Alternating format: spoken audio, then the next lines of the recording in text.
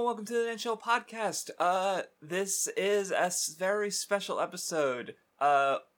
It's the 100th episode of the podcast. Say hello, Mathis. Which means it's a perfect time to announce that I'm quitting the Nen Show. No! I'm going off to a parallel time world loop. Oh, okay, that's fine. And so a future math whiz can take my place. All right. So before we get on to comments, I figured. Well, there was. I guess it's also starting with comments. There was an interesting suggestion by Oblivion. They had the idea of, hey, since it's the 100th episode, why don't you rank the series that you've done on the Nen Show so far? And I'm like, hey, that's a good idea. Yeah. So I guess as usual, starting from the bottom, Rave is probably my least favorite series, even though there's definitely good stuff there. The Mashima Stan Craftsdorf. That said, I do actually want to reread Raven Fairy Tale at my own pace now, because I feel like even back then I was still maybe a bit too close to the tirade. Personally, so I think I could stand to give them another look. But even so, it's like Rave's got some good stuff that I liked. But we did the podcast on it, and I came around on it in a few ways. But it's it's still Rave. Go ahead. Well, would it make more sense for you to go through all yours and then me go through me rather than we do the back? arc rankings where we kind of go back and forth. I mean, I guess, yeah. So bottom of my list is Kinnikuman, to no surprise. Although it might surprise people, it's not Gintama down there. No, your conflicted feelings on Gintama are very, clear to me at least. So, my second least favorite is Kinnikuman, where it's like, I mean, and I liked it more than you, so that's not like, I feel like that's not, at this point, I'm already at 6 out of 10 for me, right? Like, most of the things we've read on the Nen Show I've liked. It's like, even, Rave to a degree, even if I only gave it a 4. So I have a feeling I know what your second least favorite is. Really? No. Gintama. Oh. Oh no. Yeah, I thought about putting it lower than Kinnikuman, but there are some interesting things in there. It's gonna take me a while to get over the bitterness I feel from all of those podcast recordings and just.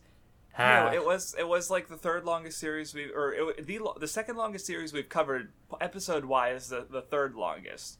And I remember you mentioning something about how you just because you probably see a lot of people who really like Gintama on Twitter and stuff, and you just feel a strong disconnect there because you just don't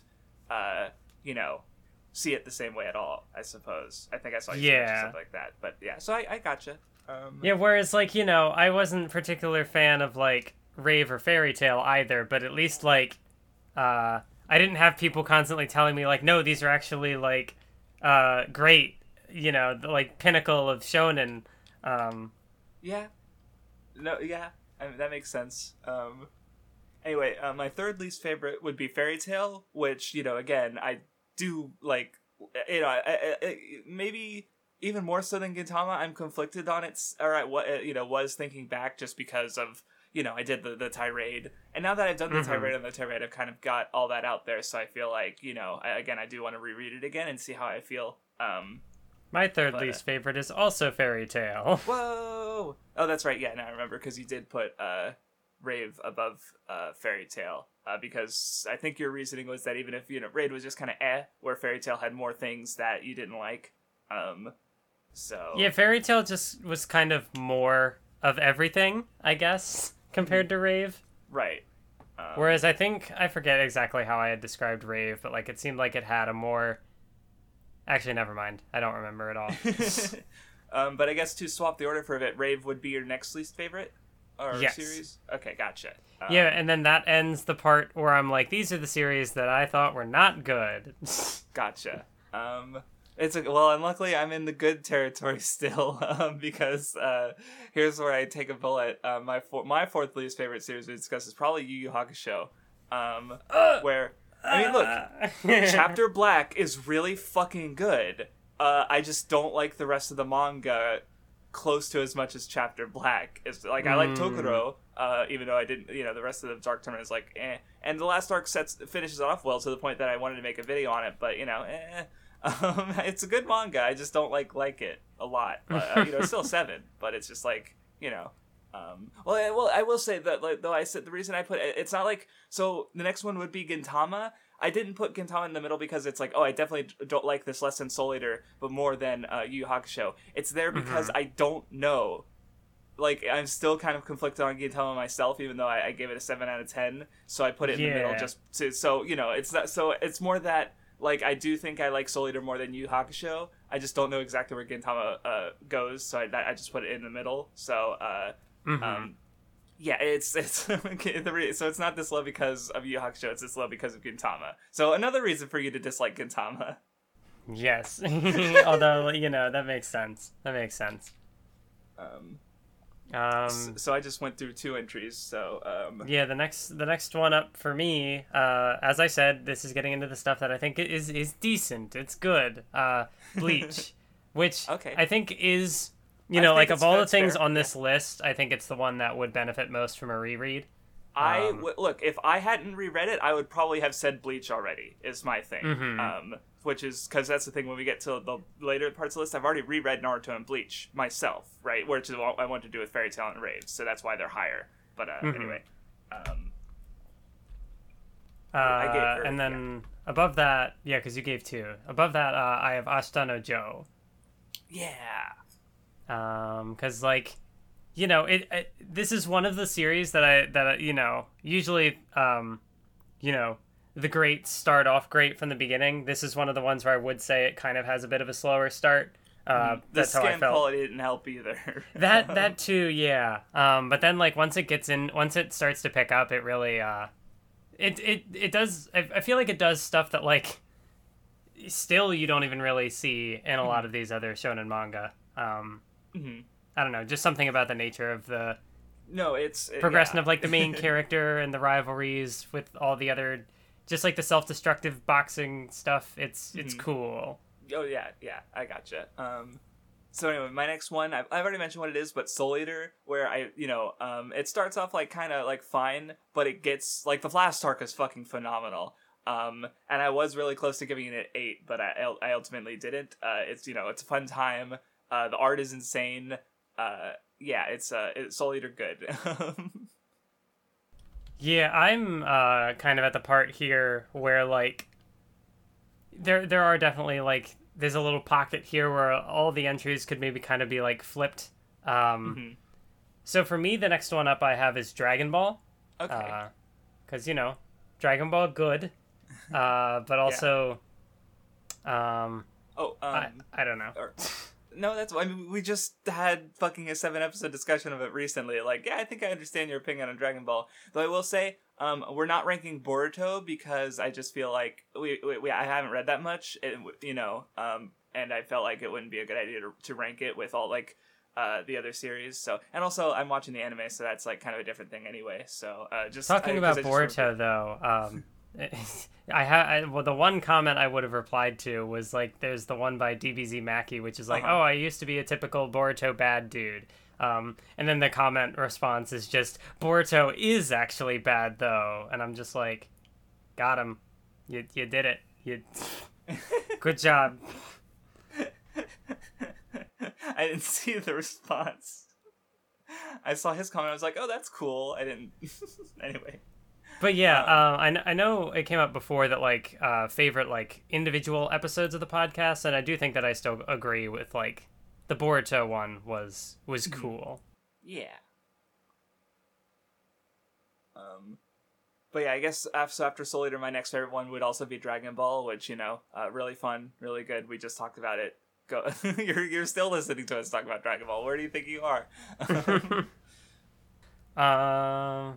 Yeah, I guess above Dragon Ball, it really is a toss up between Soul Eater and Yu Yu Hakusho.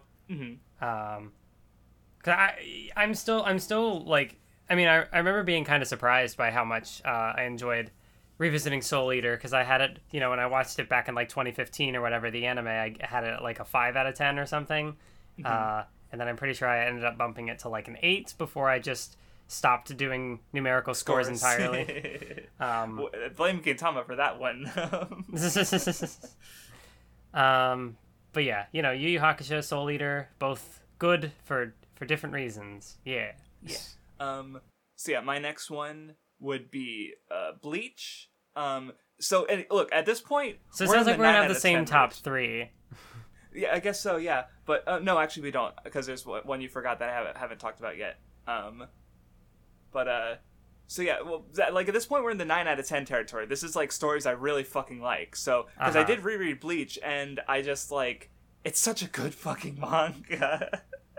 I want to make more videos on it, at least one big one that I have in mind. It's really good.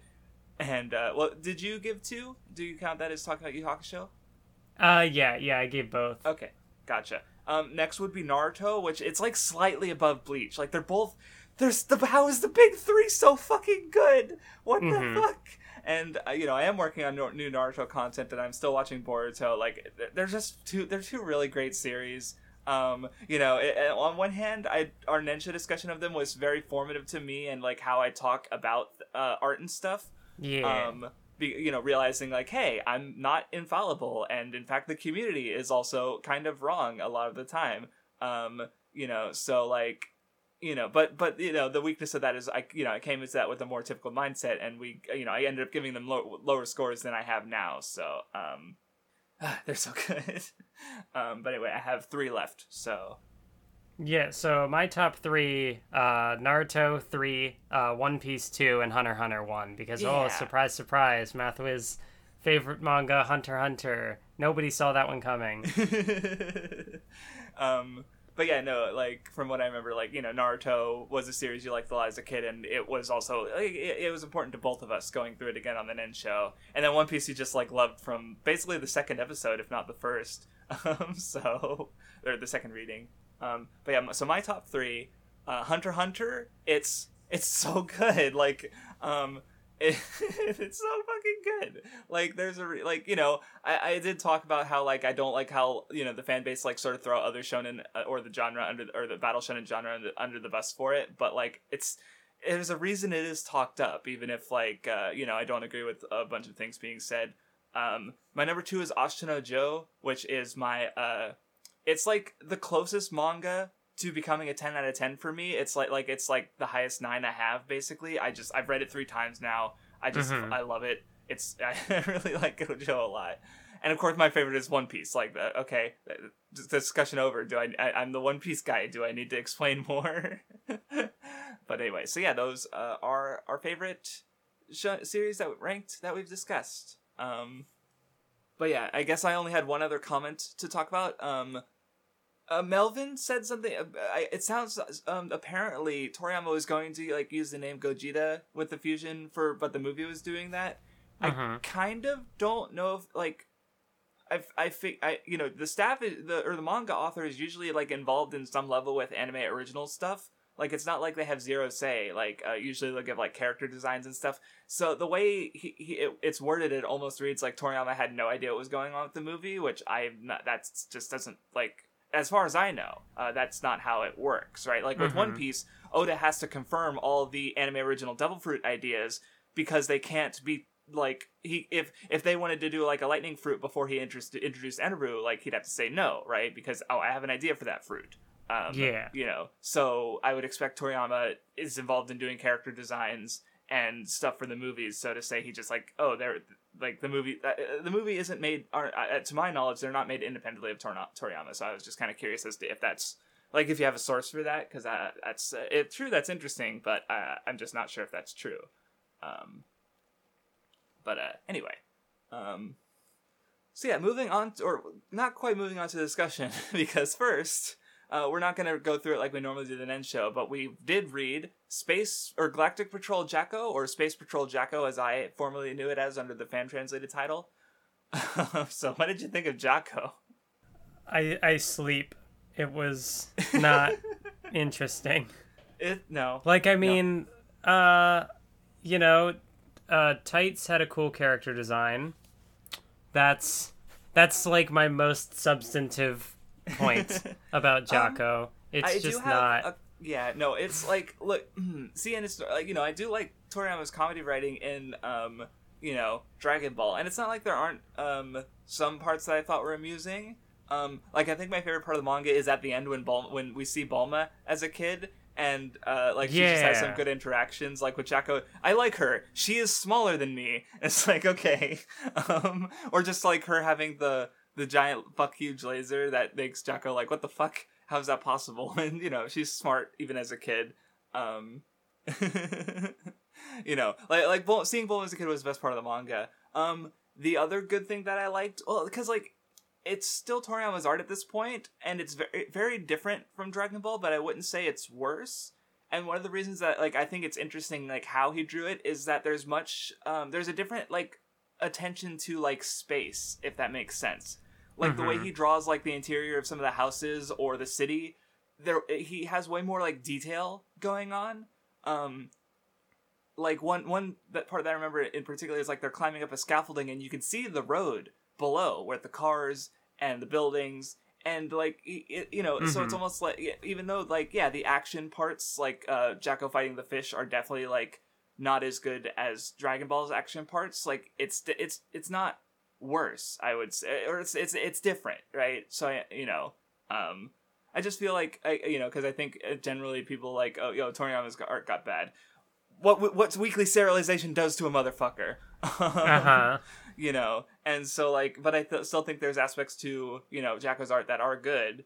So I just wanted to highlight those. But yeah, overall it's like, okay, it sure does introduce this character who shows up in Super, and it's see, that's the thing, is like I couldn't when it was first published, it wasn't published as like a Dragon Ball tie-in. That was sort of like a surprise twist at the end. But it's like, why are we reading on this Dragon Ball podcast? Like, the surprise is gone. Because obviously there's a whole thing where it's like, oh, I'm here to stop an evil alien, and it's, he's here to stop Goku, but, or Kakarot, rather. But yeah. It was a manga. That's it. Alright, let's talk about Dragon Ball Super. Though I guess, real quick before we get into, what are your overall thoughts on the reading for Dragon Ball Super? I did not have high hopes or expectations going into the reading. I will say that up front. The first arc was about, I feel like the first arc in particular felt like they were just breezing through material to get to like the stuff with I forget what the actual arc is called, but like the Goku Black Future Trunks stuff was surprisingly good. I don't know, like I as I said, I was going into this with low expectations, but I was pleasantly surprised by that second arc. No, yeah, like I was getting into it and I was like, wait a minute, I'm actually like interested in what's happening and I'm invested. Like, hold on, like, because I read the universe, like I split it into 2 days, and the first day I read like the Beerus stuff in Universe 6, and the next day I read the Future arc, and the Universe 6 stuff was like, not a fan. But yeah, like the Future stuff, I was like, whoa, like I actually enjoyed a part of Super. What do you know? So yeah, it's more than I expected. I felt like with like the first part, if I'm even remembering the Boruto reading correctly, that there's kind of the part where they cover what's already been done in the movie, and so they do like the tuning exams arc again, but like adding in details to set up future arc stuff, and like the Universe 6 portion kind of just felt like that, especially when you factor in like there was like 3 or 4 chapters like doing the Battle of Gods stuff, and then they just skip Resurrection F. So it's like it definitely feels like it super more so. I don't know, like that whole like media mix thing that there's like obviously I don't even remember what the release order for this stuff was. Like, how much did the anime start first, and then they did the manga, and then the manga caught up? No, yeah, it's definitely like, I don't know exactly how the release order lines up. Because I know Battle of Gods came out first, and I know that the anime made some changes. Well, yeah, like Battle of Gods and Resurrection F both came before the manga, and because the manga carries over some of the anime's changes, like the Beerus stuff takes place on a boat instead of where in the movie it took place at Capsule Corp, I think. So, stuff like there's little changes like that. But yeah, and you did mention Boruto, and it's kind of hard not to think of Boruto, because here you have these major, battle shonen franchises that are having sequels that are, with partly written by, the original creator, or at least they have some oversight and drawn by someone else. They're not released weekly. There's also an ongoing anime that's covering a lot of the same material in its own way, and so it's like they're so. They definitely occupy the same space in my brain, right? Though I will say, I think I like Boruto better as a sequel to Naruto than I like Dragon Ball Super as a sequel to Dragon Ball. It's not bad. I would agree. It's not bad. It's just there's some weird inconsistencies that I'm not a fan of. But I also like Toyotaro's art as doing Toriyama's thing, but in his own way, more than I like Ikemoto's art. Though the Boruto anime is visually phenomenal at times, especially when it some of the fucking there's some fucking great it never looks bad, but when it looks good, it looks really good. Whereas I know that Dragon Ball Super for the first I don't even remember how long it lasts, but the production issues because of scheduling and stuff and right. Yeah, I've seen some screen caps of just Beerus or and animated bits of just the Beerus stuff just looking not good. I will watch Super eventually because I know that they add there's stuff that because that's the thing is the manga just skips over so much stuff. It literally goes, hey, Resurrection of F, a thing that happened. And it's well, it's a good thing I saw that movie already. So and it's just it becomes a plot point that Whis is able to turn back time. But you wouldn't know that unless you'd watched the Resurrection of F movie. So it's okay. So yeah, it's at least the Boruto manga I think does stand on its own, even if I'm not a huge fan of it. But where the Super manga definitely leans on the anime properties more, I think. But anyway, starting off, Goku is working on a farm because he needs money, but it's okay because Satan he gives Goku money, for saving the world and all that stuff. So that I guess that plot point just immediately goes away. And then we get introduced to Beerus. I do like Beerus. His design is pretty different from what I'm used to from Toriyama. While still feeling like it doesn't feel out of place. And look, there's something funny about here's this destroyer of worlds, one of the most powerful beings in this universe, but also wasabi is too spicy and he can't take it. That's a gag from the movie, but it's still I remember it because I thought it was funny. Yeah, no, I definitely do think Beerus works as Dragon Ball Super. I talked about this in the video I made on the 3 movies, and I don't know that the original run of Dragon Ball has this sort of slow progression in tone over time, where it starts off very lighthearted and comedic, and then it kind of gets more serious and action heavy, and then by the end with Boo, it kind of blends the comedy back in. So I do think Beerus and Whis work as they're able to do both the goofy stuff but also the serious fighty action stuff. Right, they're kind of carrying over the tone from the Boo arc, where it's not as serious as Stellar Frieza, but it's still it's able to do both, right? And Beerus also has I kind of like how him and Whis they're stronger than Goku and Vegeta, but they still just kind of hang out. Which is it's a sort of different thing to the general cast dynamic, because we're used to Goku being the strongest, but here start from the beginning, Goku is not the strongest character in Super, and that's and Beerus is antagonist at first, I think, but it's even then it's just kind of they fight a Super Saiyan God, and then he's okay, you've impressed me, and that's it. Yeah, the manga really pushes through that. No, yeah, like the whole like explanation of Super Saiyan God is like three, like they asked the dragon and they figure it out and they become Super Saiyan. Like it's just so like okay, where the movie you actually see it unfold as they just find out how to do it. And you know, it is another example of like Goku needing other people, you know, working with other people to get stronger. Which has been consistent with basically from Saiyan Saga onward, where he can't, you know, he's not usually able to do things himself. But yeah, that's yeah. I don't have much more else to say about the Beerus the introduction chapters. So then we get introduced to Champa, who's the Universe 6 counterpart.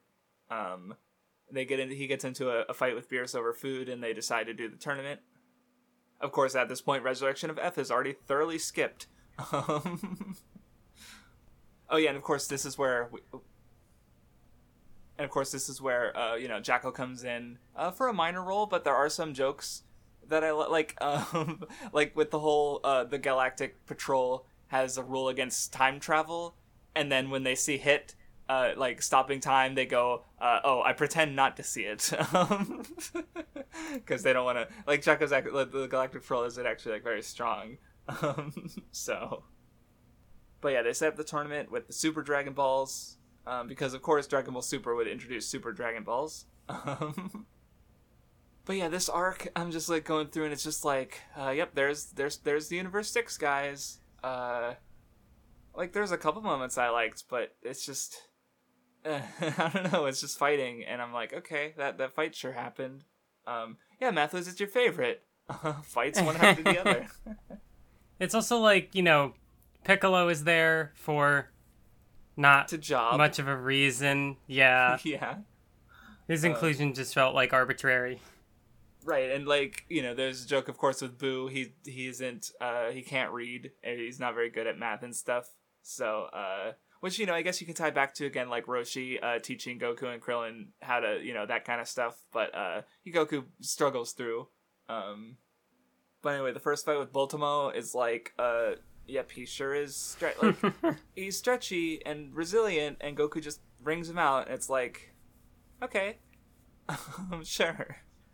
Like it's just not that interesting. Like, what's the conflict here? You know, I expect more out of Dragon Balls. So, you know, again, maybe my, you know, it's just like, yeah, this is a manga. This is happening. Frost, I guess there's a thing where he's like trying to be sneaky and nice, so he can stab you in the back later. But like, yeah, we already met your alternate universe counterpart. So like he my final form, and he transforms into the alien one, and Goku's like, that's not the final form, I know.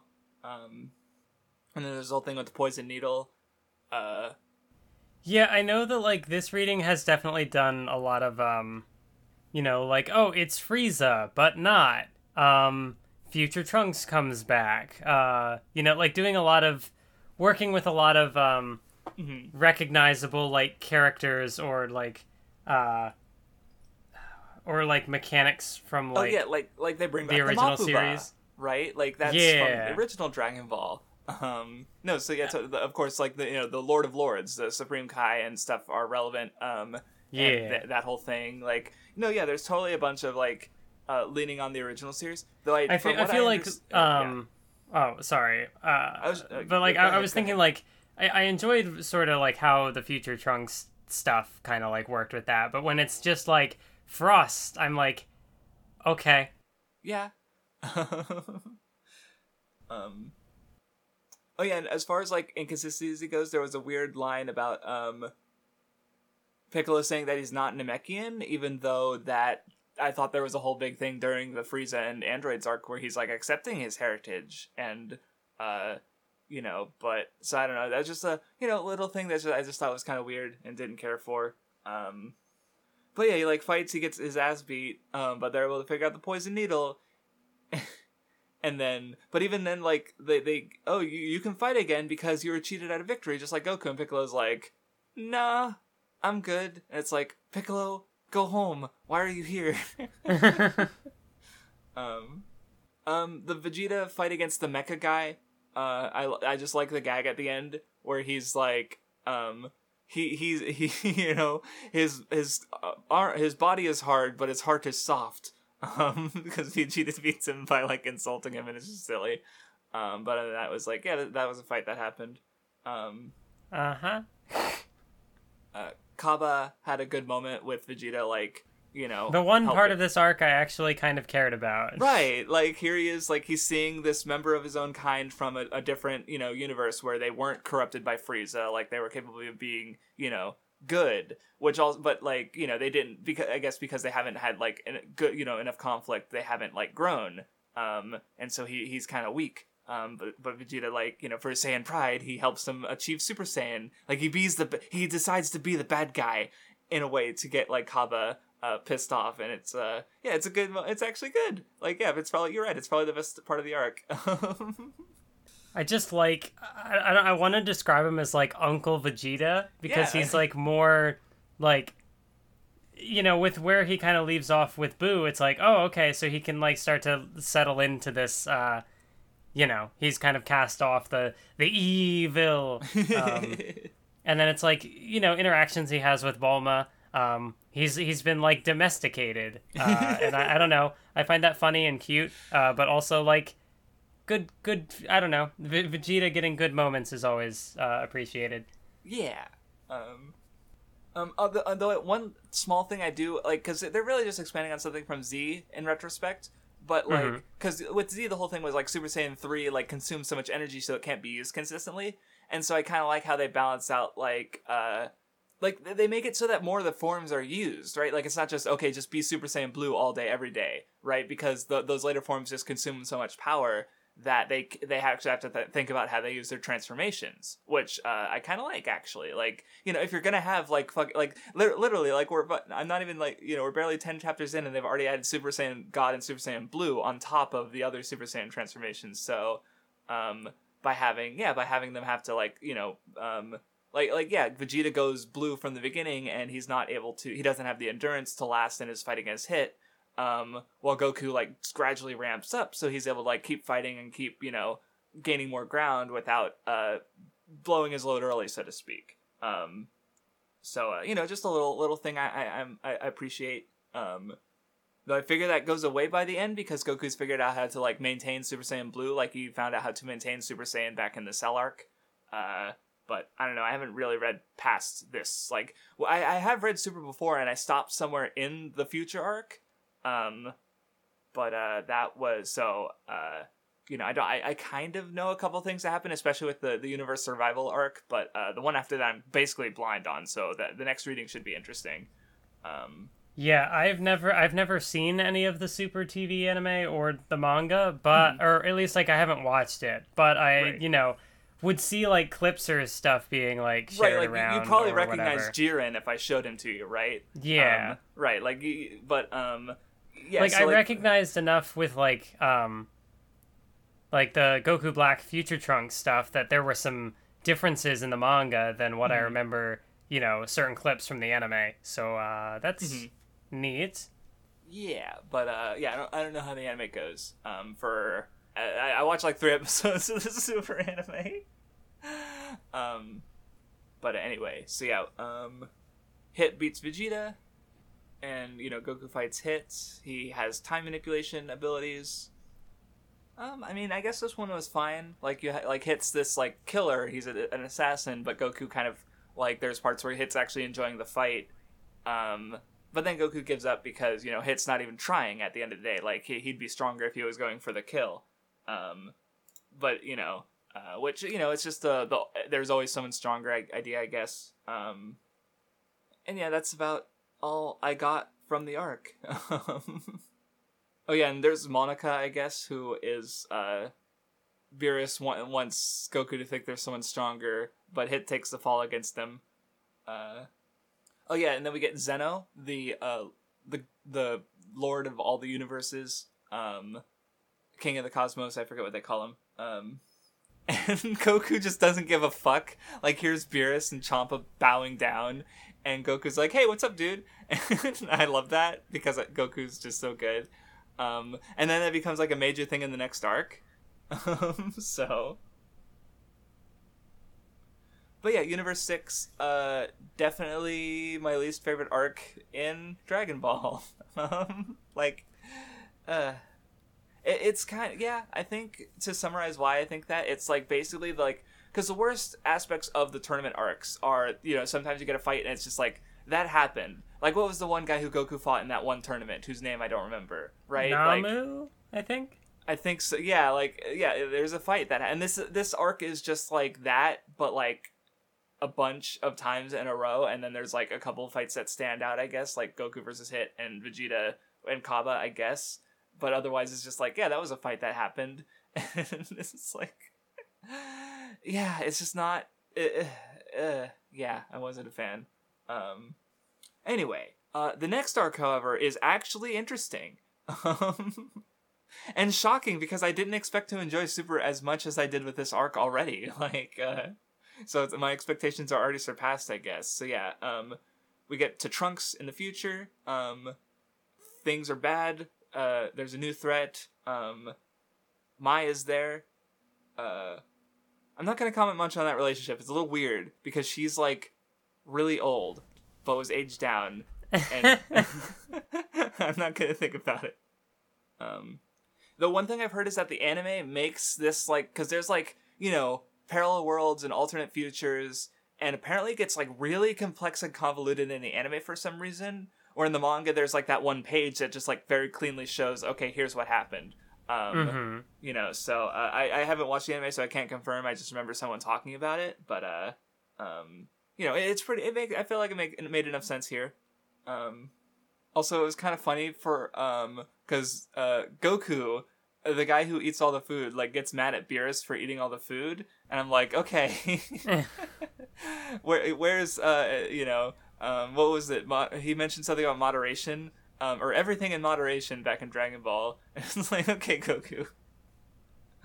I think, sort of like the that like initial chapter where it's like Trunks in the future and there's like the mysterious guy like chasing him down and whatever. I liked the sort of framing of how like saving the reveal that it's evil Goku. But it's having him like cast in shadow, and then like there's the like fire or whatever like explodes, and then like you see his face for the first time, and it's like, I don't know, it's neat. Yeah, it's some good build up. I mean, like that's the thing is like it probably would have been really cool reading this chapter unspoiled, but it's like especially when there's the big community meme of the English dub, like where it's like, well, what's the context behind that line?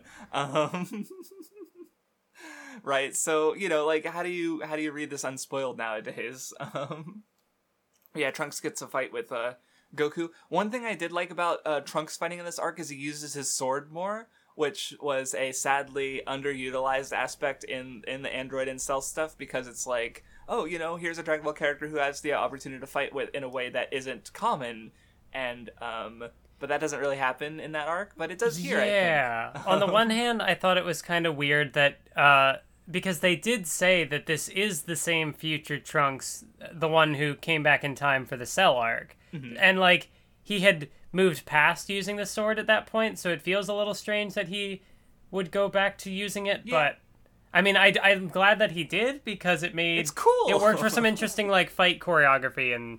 right, cool like, I moments. think, the one that gets me is when he like uses his sheath to block. Oh yeah, like that first little fight with Goku Black, where like the sword is stabbed into the ground and he like uses it to catch himself after he gets like knocked back, or he like throws a piece of like of the ground with it that's like stuck to the sword, and yeah, like you said, with the sheath to like block to knock the sword out of Goku Black's hands, right? Yeah, like it's cool that you get like the way, like, yeah, they're using the environment and like, yeah, in this case Trunks' sword in ways that like you didn't necessarily get a lot from the original Dragon Ball. Like I'm struggling to remember fights where how often was the environment used after like the Saiyan stuff. I struggle to think of very many examples. So it's kind of cool to see that come into play in this arc, which helps the fighting stand out. Like because even though I already think Toyotaro's art.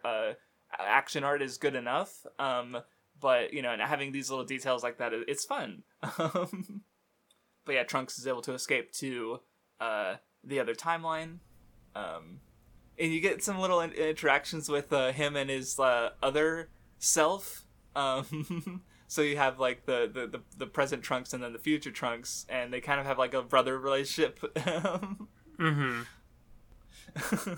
Also, I love how he comes back and he's like, he's initially mad at Goku because he thinks he might be Goku Black, but he's like, wait, you're supposed to be dead.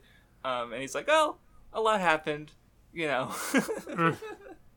I think, as I was kind of talking about a little bit earlier, the way this arc like kind of uses old things like unexplored, or not unexplored, but like I almost want to say, if like not as like a negative thing, it almost kind of feels a little like fan fiction-y in a way. The way that like, oh, like what if future Trunks saw like, you know, kid Trunks, because obviously like at the time for the Cell arc, he, you know, Trunks was still a baby, but then like Trunks becomes a character in the Boo arc, and so like you kind of get that.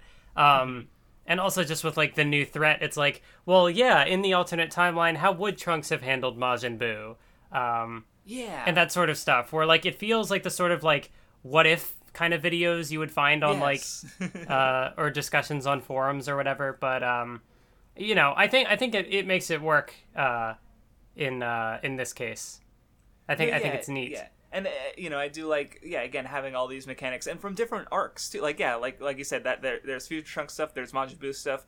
It goes back to Demon King Piccolo with the Mafuba. Yeah. There's lots of cool little things there, and so I guess speaking of fanficky is, did you read the interviews at the end of the volumes, or did you have those? I did not read them because I wanted to get the reading done. Understandable. I usually skip that kind of stuff, but I decided to read this because I was curious about like hearing from Toyotaru himself, because he was not Toriyama.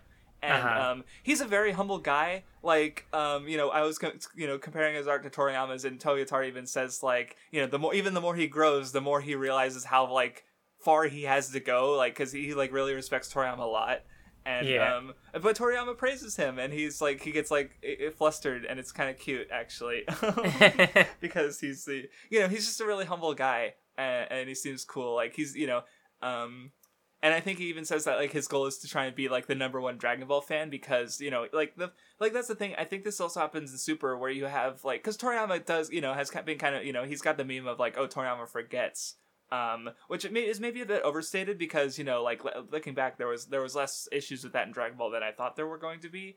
You know, but since you have these fans who Dragon Ball is so important to them, right? Like, it makes sense that, you know, he would be able to remember all these details, and like, okay, yeah, the Mafuba, it's a thing that seals away like gods and demons. So why wouldn't it work on Zamasu, right? Mm-hmm. So yeah, it's just cool. But yeah, Trunks explains what's going on. They have a little he has a brief sparring session with Goku, and, you know, Goku Black is still stronger. And yeah, we get the whole flashback with Trunks working with the Lord of Lords, Supreme Kai, to train for. And yeah, he is able to beat Dabura himself, which is cool. So there was no Boo.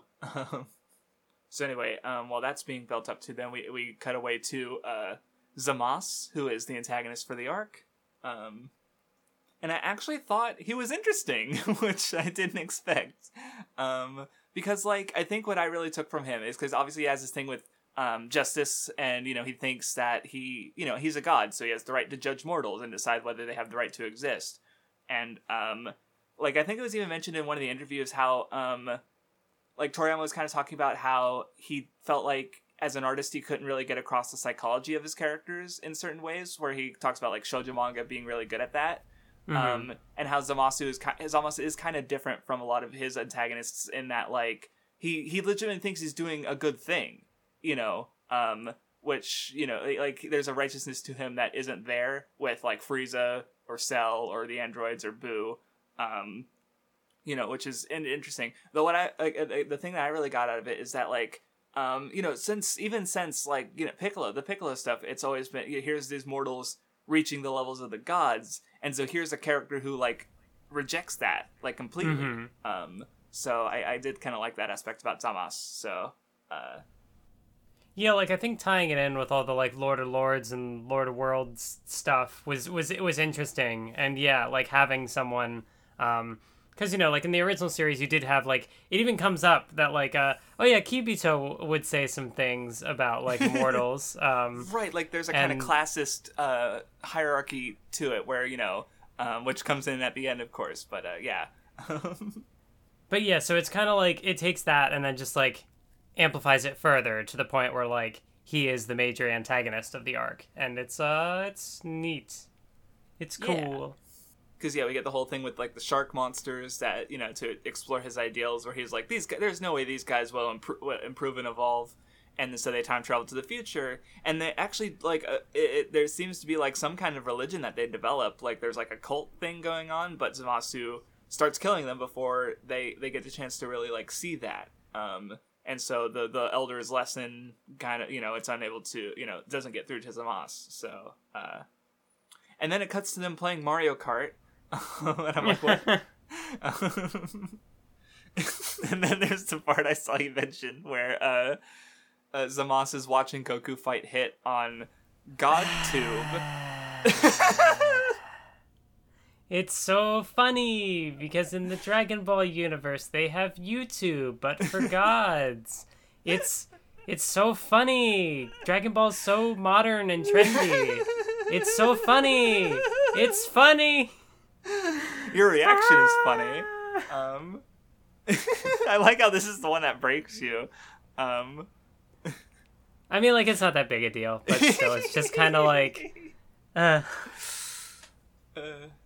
yeah, I mean, your reaction was funny at least, and it's like, yeah, it's just it's a little, the and of course they do the bit where it's like, oh, are you gonna become a god tuber instead of, and I'm just like, end me. It is a little boomer of a joke, I guess. So anyway, Goku goes to visit Zeno, and like Zeno comes kind of back in a big way at the end of the arc. And maybe it's a little anticlimactic, but I do think it works because, like, Zeno, he's the king of the cosmos. He's the most powerful being in, like, he could just end worlds with, like, on a whim. But he is also, like, a being, and he, he likes Goku because Goku treats him like a fucking person. What do you know? And, like, there's the part where, the Lord of Lords is like, I assure you, Goku is extremely grateful for your person, and he just goes, "Shut up." Like he doesn't like all the formality. So like, and that's just such a good contrast where you have Zamasu, who's like inherently thinks God should be above mortals, but then here's Goku being respected and enjoyed for not giving a shit. So like I said, even if it's anticlimactic the way it like rounds out, I do think it's just like it's really fitting for what the arc is doing.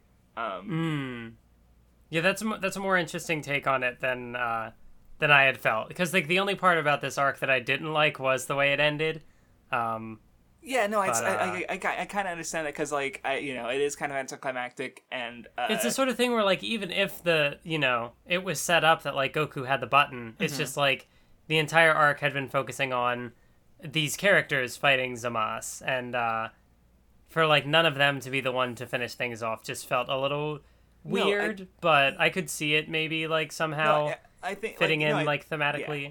No, I do think, like I said, I do think it works thematically, but like it does kind of like, okay, all the fighting, what does it amount to, right? Like they got stronger, Vegito Blue, sure, I guess, right? Like and the fighting was cool, but then I feel like Zamasu is just able to split up, and it becomes too much to manage, so they press the literal Deus Ex Machina.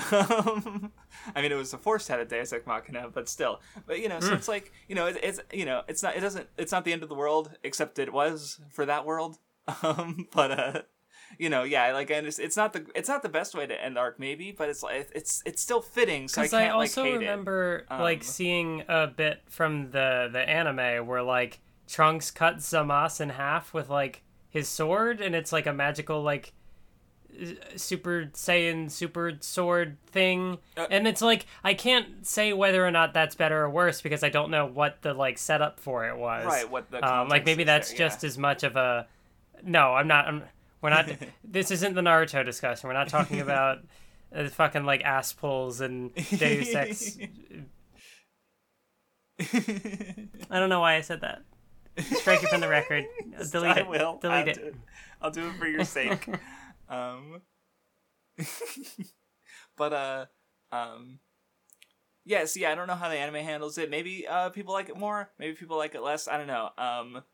But anyway, getting there. Goku goes back to Earth. They start to figure out things about Zamasu and like how all of this happened. Since of course Zamasu is asking about, hey, how do you get into a stronger body? So yeah, they time travel to go fight Goku Black, and while they're fighting, they go to deal with like their timeline Zamasu. And Beerus destroys him, which is kind of like reminiscent of how like they go to destroy Cell in their timeline back in the lab when he's still like in the jar. Mm-hmm. But of course there's still like the other Zamasu. Well, there's like two of them because there's like multiple parallel worlds. But yeah, since Zamasu is immortal and he's also able to restore, he has healing ability, which comes up later in a unexpected way with Trunks, where he also apprenticed under the Lord of Lords, so he's able to use the healing ability too.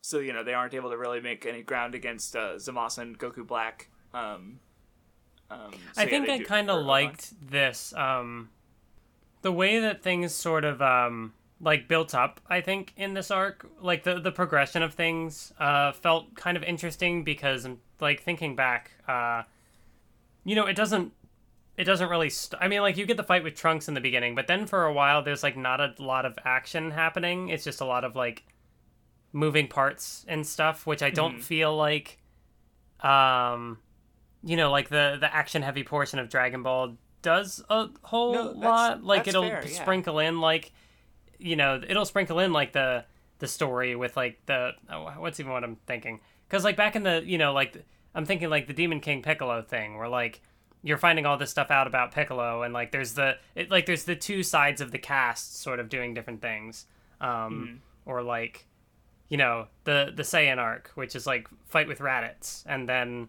training in between and then battle, or that sort of thing. Right. I don't know, something about this arc just felt a little different, and I thought it was interesting. No, that's fair. And like, yeah, the way, like, you're right, because it is able to juggle these multiple plot lines at the same time in ways that earlier the canon or the main series arcs didn't do. But then, yeah, it's also dealing with multiple timelines, and like there was a moment where I like, okay, wait, hold on, Zamasu was just destroyed, but there's also this other Zamasu, and I had to like, okay, and then I saw the description, I'm like, okay, that the page that explains it's got and I'm like, okay, that explains, right, there's this branch timeline, and then there's the original timeline, and that's where that Zamasu, and once like it's able to juggle these different parallel worlds and not be confusing, so. Yeah, it's like doing a lot in an understandable way, and that's good. But anyway, yeah, so they retreat. Vegeta goes to the time chamber to train, which I guess like this one actually, like, compared to the Piccolo inconsistency, where I don't understand why he's rejecting his heritage now. With the time chamber, because it was destroyed, so it makes sense that, okay, it's rebuilt, and because there was originally the limit of that you could only be in there for 48 hours of the regular time, so I guess they removed that limit when they fixed it, so Vegeta's able to go in there longer and stuff. So I'm like, okay, sure. They don't explain that, but I just like, I was gonna say there was the part even with when they were training for Universe 6, and it's like Goku and Vegeta trained in there for 3 days, and it's like, what? Yeah, but they only get 2, and they've already used 2. Right, exactly. So sure. Well, they don't explain it, but it's like, well, that's the thing, is like there are moments where they actually like figure out and explain like certain plot holes. Like, so one person mentioned in the comments that apparently, so I guess it's a minor spoiler, but Android 17 does show up later, which you might have already known. Oh yeah, I'm aware of that. Okay, yeah, but apparently I've seen the artwork with him in the lineup. Okay, gotcha. Because apparently he mentions that because there's the whole thing with him hearing Goku's voice, and I mentioned that I remember from Dragon Ball section that apparently never happens, but they explain it as though he was in Cell, so that's where he heard Goku's voice, I guess, which is a little hand wavy, but it's that's how it writing works, is you can just explain it however you fucking want, as long as it's that doesn't mean everyone's going to be satisfied, of course, or that I feel like there are a number of little moments like that where things, it's kind of just the rules in Dragon Ball, were they ever super duper consistent to begin with? It's I don't know, it wasn't something that another it's the sort of thing where I I would see it and be like, oh, somebody would probably throw a fit about this. Yeah, but it's I'm not too fussed about it, honestly. It's honestly, the one that bothers me the most is probably the Piccolo one, just because it goes so strong against what happened it's sort earlier. of like a character regression almost. Exactly. Yeah, which I'm not, it doesn't make too big of a difference, or at least it hasn't yet, but it's still just a weird thing that happened. And where another one that we're coming up on is the Potara earrings, where it's only permanent if it's a Lord of Lords who's using them, right? Which becomes a plot point. So, which is that's fine. It's consistent with the old material. They explain it in a different way then with, the gases in Boo must have split us up somehow. And that's a weirder explanation, honestly. The newer explanation, I think, makes more sense. Just saying. So I'm fine with it, I guess. So anyway, they go out to do the training. Zamasu and Goku Black go out to, kill people to lure their opponents out. Zamasu tries to kill his mentor, the Lord of his universe's Lord of Lords, and then we get into the final battle. Vegeta sort of comes up to his own solutions with the Super Saiyan Blue problem, where he sort of does it like Goku used to do his Kaioken, I think, where he temporarily turns to Super Saiyan Blue. Oh no, that's what it reminds me of. Remember when Goku fought the Ginyu Force and he would temporarily raise his power level? So their scouters were like, oh what, he's still at 5,000, but he's stronger than us. What's going on? So this is kind of like that, but with the Super Saiyan transformations instead. And of course Goku tries to Mafuba, but oops, he took a coupon instead of the talisman. So it doesn't work. Also, I do like how they brought up how Goku's strong enough that it won't kill him like it would with Roshi, because Roshi's not nearly as strong, of course. So that way it kind of doesn't contradict my reading from the earlier part of the series, I guess, which is nice. I appreciate it. Thank you. So anyway, they Potara fuse. And yeah, there is a bit. It's all this big back and forth. There's some cool fighting, lots of use of the various mechanics. So yeah, I guess I kind of it is kind of weird that the way it just kind of resolves, without using a lot of I guess they trained and they came up with these strategies, and I guess none of it mattered in the end. So I guess I could totally understand. If someone really doesn't like the end of the arc, I totally understand, even if I do think it works thematically, I guess is what I'm trying to say. But at least they do get good moments, we get Vegito, we get Trunks. He does cut Zamasu in half, but even if it goes, he starts just multiplying. I'm trying to look through and see if I have anything else to say about the fighting specifically. I thought another thing that I clip I would remember seeing from the anime was I don't know how much stuff gets rearranged or if the anime expands on certain stuff, but I remember there being a part in the anime where I'm pretty sure it's Trunks and Goku fighting Zamasu and Zamasu and I don't know, I just remember the fight where they're splitting off into 2 1-on-1s, but then the fights kind of bleed into each other, and they switch opponents or whatever, and it was just That's cool. Something atypical for Dragon Ball, which usually focuses only on 1-on-1 fights. True, yeah. Maybe the occasional 2-on-1, but but that wasn't in the manga. So see, I don't like this because it kind of makes me interested in checking out the Super anime. It's only 30 episodes. I can't take it. No, if I do, it'll be daily, which means I'm not even remotely thinking about starting it until after I finish Boruto, which I still have fucking 80 episodes left, plus what hasn't even aired yet. So, But I also thought that like for like Zamas's whole deal, I thought like it's kind of interesting that he like he's always like, oh, mortals are lesser beings, gods are superior or whatever. But like for his plan to succeed, he like does uses the Dragon Balls to like switch into like the body of a mortal. True. I didn't think about that because that's so a good, it's like even if he says that like like he wants to get rid of all of them and like a world of only gods. It's like he ends up like relying on them anyway, which kind of goes against, I would assume, what his intentions are. Mm-hmm. That's true. I didn't think about that. Yeah, that's good. Like it's the sort of thing where like he ends up using the power of the people he considers beneath him, because like as a god he can't like be strong enough on his own, I guess.